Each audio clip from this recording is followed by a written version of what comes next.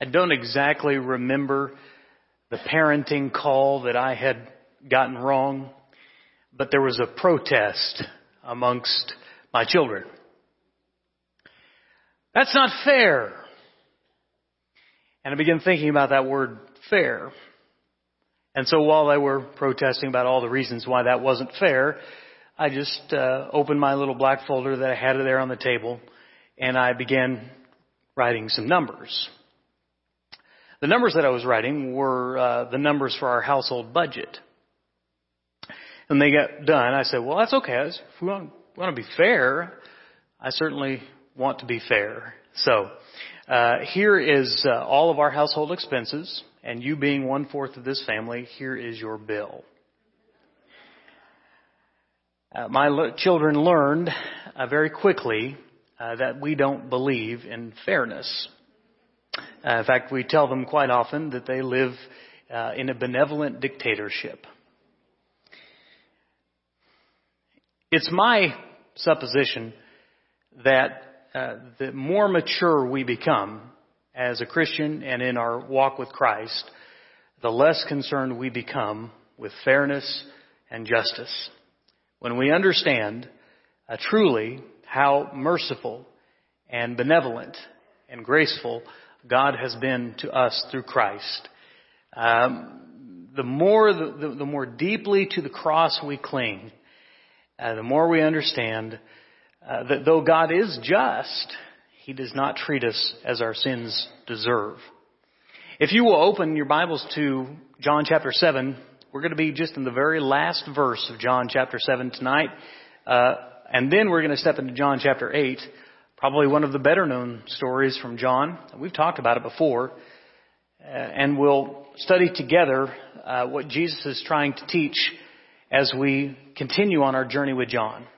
We're looking at the life of Christ, the ministry, through John's eyes. And John has a very unique perspective compared to the other Gospels. And so in John chapter 7, toward the end of John chapter 7, we are after basically a week of celebration at the Feast of Tabernacles, the Feast of Booths. And everyone sort of goes back to life as normal, except for Jesus. John chapter 7 tells us that He went back to the Mount of Olives. Later that morning, He went to teach at the temple. At the temple were two crowds that morning and two very different purposes in each of those crowds. One crowd was gathered to hear Jesus teach. And when another crowd gathered, they came to test Jesus, to trap Jesus using human bait. Both of those crowds would receive a lesson on justice and mercy that I hope they did not forget, and I hope that we will not forget either. You'll read along in the text. I will read from John chapter 7, verses 53 through chapter 8, verse 11. Then they all went home, but Jesus went to the Mount of Olives. At dawn, He appeared again in the temple courts, where all the people gathered around Him, and He sat down to teach them. The teachers of the law and the Pharisees brought in a woman caught in adultery. They made her stand before the group and said to Jesus, "Teacher, this woman was caught in the act of adultery. In the law, Moses commanded us to stone such women. Now, what do you say?" They were using this question as a trap in order to have a basis for accusing Him. But Jesus bent down and started to write on the ground with His finger. When they kept on questioning Him, He straightened up and said to them, "Let any one of you who is without sin be the first to throw a stone at her." Again He stooped and wrote on the ground.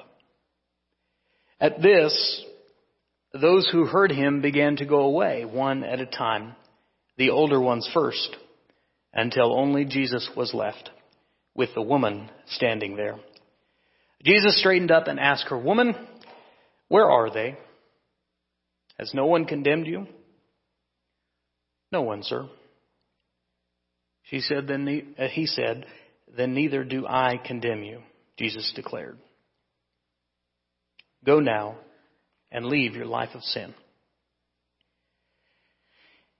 The context of this story is that Jesus was in a pretty dry valley. If we look through the book of John, chapter 6, verse 66, as we've already talked about, says that many disciples had fled, had turned away from Jesus and no longer followed him. At the beginning of chapter 7, we're told that Jesus did not want to go about in Judea because the Jewish leaders were looking for a way to kill him. In chapter 7, verse 5, John tells us that even his own brothers did not believe him. In chapter 7, verse 20, the crowd called out to him, "You are demon-possessed. Who is trying to kill you?" So he has been deserted. People are looking for a way to kill him, to end his life. He's made a lot of the wrong people upset. He's disturbed their world greatly. His own family has not been a great support and didn't believe in him and didn't put their faith in him. And many of the people that are just kind of watching at a distance, looking at this obscure, interesting, unique rabbi, begin to wonder if he's really Lord or just a lunatic. Perhaps seeing the coming difficulty in Jerusalem, or maybe just dealing with difficulty as Jesus did, he goes off to the Mount of Olives. In my mind, I have no doubt, for a night of prayer. And as he comes back, we learn a lesson. Now, I have no doubt either that Jesus knew this trap was being set. But I think it's interesting how he turns it on them, and then how he uses it to teach us. He has a difficult choice as this woman is there. Justice or mercy is what they ask. Teacher, this woman was caught in the act. In the law of Moses, we are commanded to stone such women. Now what do you say? They are exactly right. Adultery was, it's one of the basic 10 commands. The 7th commandment, in fact. Exodus chapter 20, verse 14 says, "You shall not commit adultery." Adultery is one of those sins that doesn't just hurt you and hurt your relationship with God, but it hurts another. It's a breaking of the covenant. It's a wounding of the heart. Perhaps you've experienced that. I hope not. Or perhaps you've had the unfortunate experience of being cheated on, maybe in a dating relationship or something. And if you've ever experienced that, you know there is no deeper kind of hurt than to feel like you were loved, feel like you were committed to, and realize that was false. In fact, God used the picture of adultery through several of his prophets to convey what Israel had done to him over and over and over again. He said, you're not just setting up idols. You're not just building up Asherah poles and worshiping these foreign gods. What you're doing to me is being unfaithful to the covenant that we're in together. Probably the best known one is Hosea. Chapter 1, verse 2 of Hosea says, "When the Lord began to speak through Hosea, the Lord said to him, 'Go marry a promiscuous woman and have children with her. For like an adulterous wife, this land is guilty of unfaithfulness to the Lord.'" What he was trying to tell us through the prophet and through saying again and again how unfaithful Israel had been, what he was trying to tell Israel was how brokenhearted he was, that they had left their first love, that they had pursued other loves who he knew would be hurtful to his beloved. Then we have the crowd, and they are convicting death. They want to see a stoning. She deserved it, according to the law. They are right. However, they do not seem interested in pursuing justice against both parties. The law that deals with the punishment for adultery is found in Leviticus chapter 20, verse 10. It says there, "If a man commits adultery with another man's wife, with the wife of his neighbor, both the adulterer and the adulteress are to be put to death. So on the surface, it may seem like they are legitimately concerned about justice. As you dig deeper, you understand they're not concerned with justice at all, or there would be two people present. No, this is a trap. This is a trap for Jesus, and forcing him to choose between the Roman law and the Roman authority, or the Jewish law, the law given by God through Moses. If he rejected Moses' law, then he would have been labeled a heretic and lose a great deal of credibility if he refused to uphold it. And if he upheld Moses' law and gave his okay to stoning, that was the one thing that Rome was supposed to be in charge of. That was why when Jesus was, when they went through the mockery of a child, they eventually brought him to Pilate, because they were the ones that had the final say on capital punishment. And so it was really, honestly, putting Jesus between the proverbial rock and a hard place. If he chooses justice, if he chooses to deliver justice, it's worse than just rejecting Rome. It's a woman's life hanging in the balance.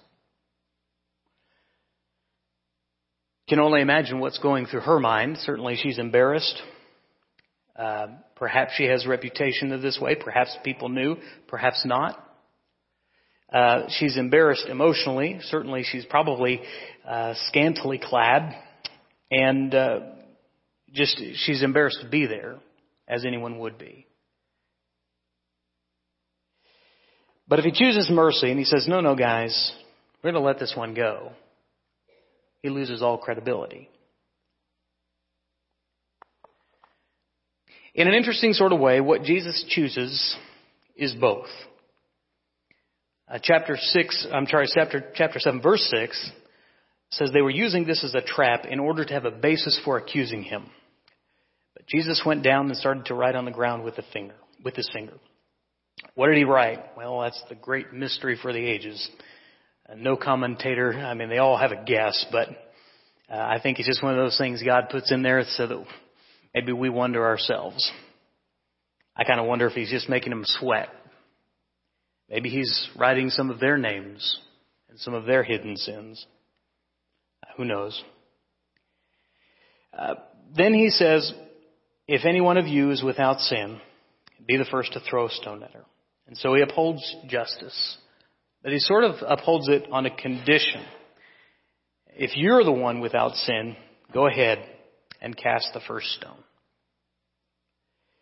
Now, according to the law, the witnesses of any crime, particularly this one, were to start the process of punishment. And that's what Jesus is upholding as well. It's a different crime, but it's described in Deuteronomy chapter 13. It says, if your very own brother or your son or daughter or the wife you love or your closest friend secretly entices you saying, let us go and worship other gods, you must certainly put them to death. Your hand must be the first in putting them to death, and then the hands of all the other people. So Jesus is reminding them that, okay, if you're going to stand behind this, you go first. This part of the law, of course, kept false witnessing down, or at least it was supposed to, because they really had to own it if they were going to make a high accusation. As certainly scribes and Pharisees, they knew this part of the law. And then verses 8 through 11, the older ones go away first. And I always think that it's interesting that John puts that there, because I do think that's true. I think the older and wiser you become, hopefully, spiritually speaking, you realize just how much your debt has been paid and just how much mercy God has shown you. The woman awaited their response, wondering, maybe sort of wincing, wondering if a rock would come across her way. Where was justice? Justice was standing right beside her. Her justice, our justice, were ultimately played out through Jesus, fulfilled at the cross. when he paid every debt. He fulfilled the entirety of the law that stood opposed to us, and he nailed it to the cross. And then as the older ones leave and the younger ones realizing that they probably have no place to throw a stone either, I only imagine Jesus and this woman left surrounded by a pile of dropped stones. A weird sort of memorial to mercy. Where are they, sir? Where are they? Has no one condemned you? No one, sir, she said. Then neither do I condemn you, Jesus declared. Go now and leave your life of sin. Jesus, of course, did not condone adultery. He didn't want that for her, but that had already been committed. And so he shows her a beautiful act of mercy and then an act of wisdom and counsel. And he says, leave what's hurting you. Don't do this anymore. Don't allow your life and your behavior to bring you back to this point. Leave your life of sin. God shows both beautiful justice and life-changing mercy through his Son. And of course, we know how that ultimately plays out. I want you to turn to an Old Testament psalm. I guess they're all in the Old Testament. Psalm 103.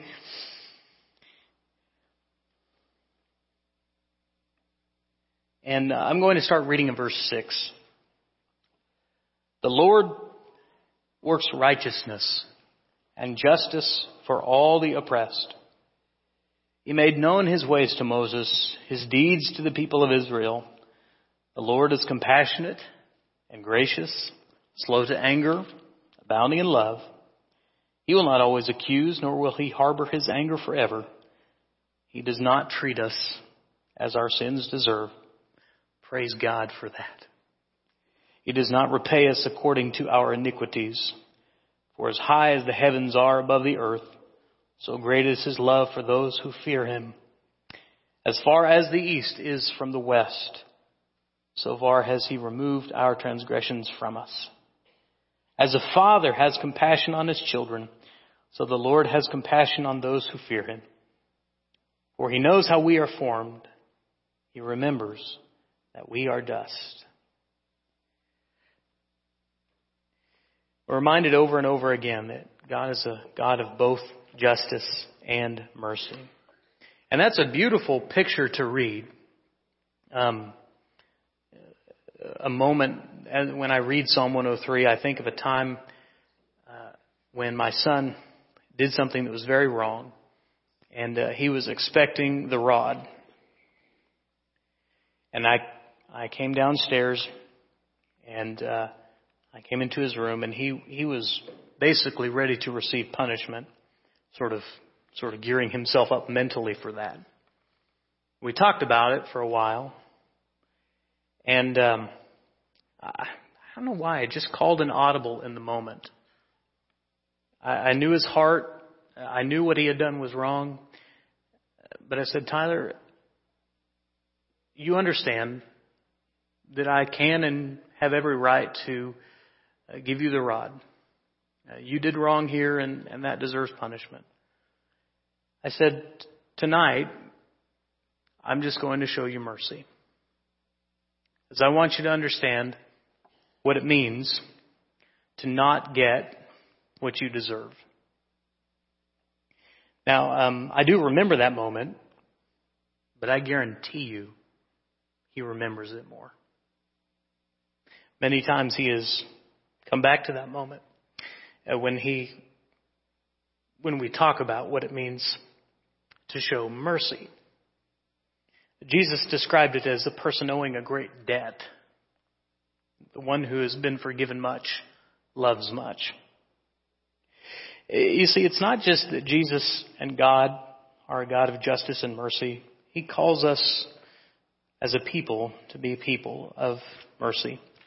When we recall what's been done for us and how what we deserve was not given to us because of what Jesus did, we're called to be just the same. Turn to Romans chapter 12.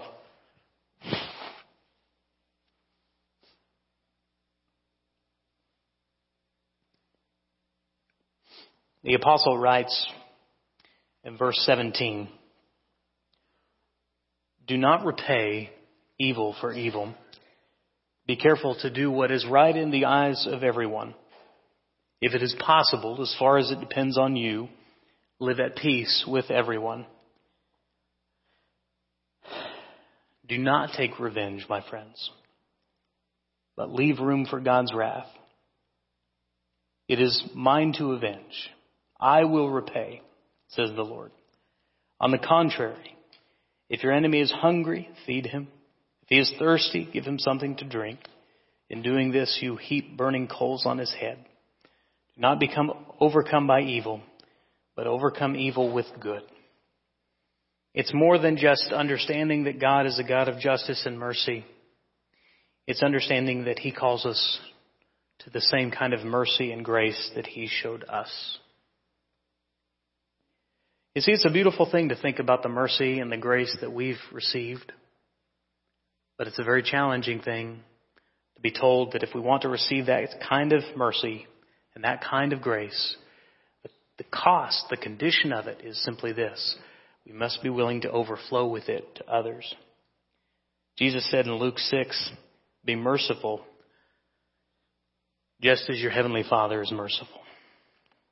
May we learn the lesson that Jesus taught there in the temple. I hope it was a lesson they did not forget. I pray to God it is a lesson we will not forget. Tonight I want to call you, if you have not received the mercy and grace of Jesus Christ, that you can receive that. You have messed up, we all have.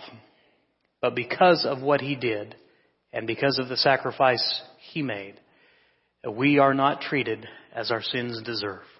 Praise God for that.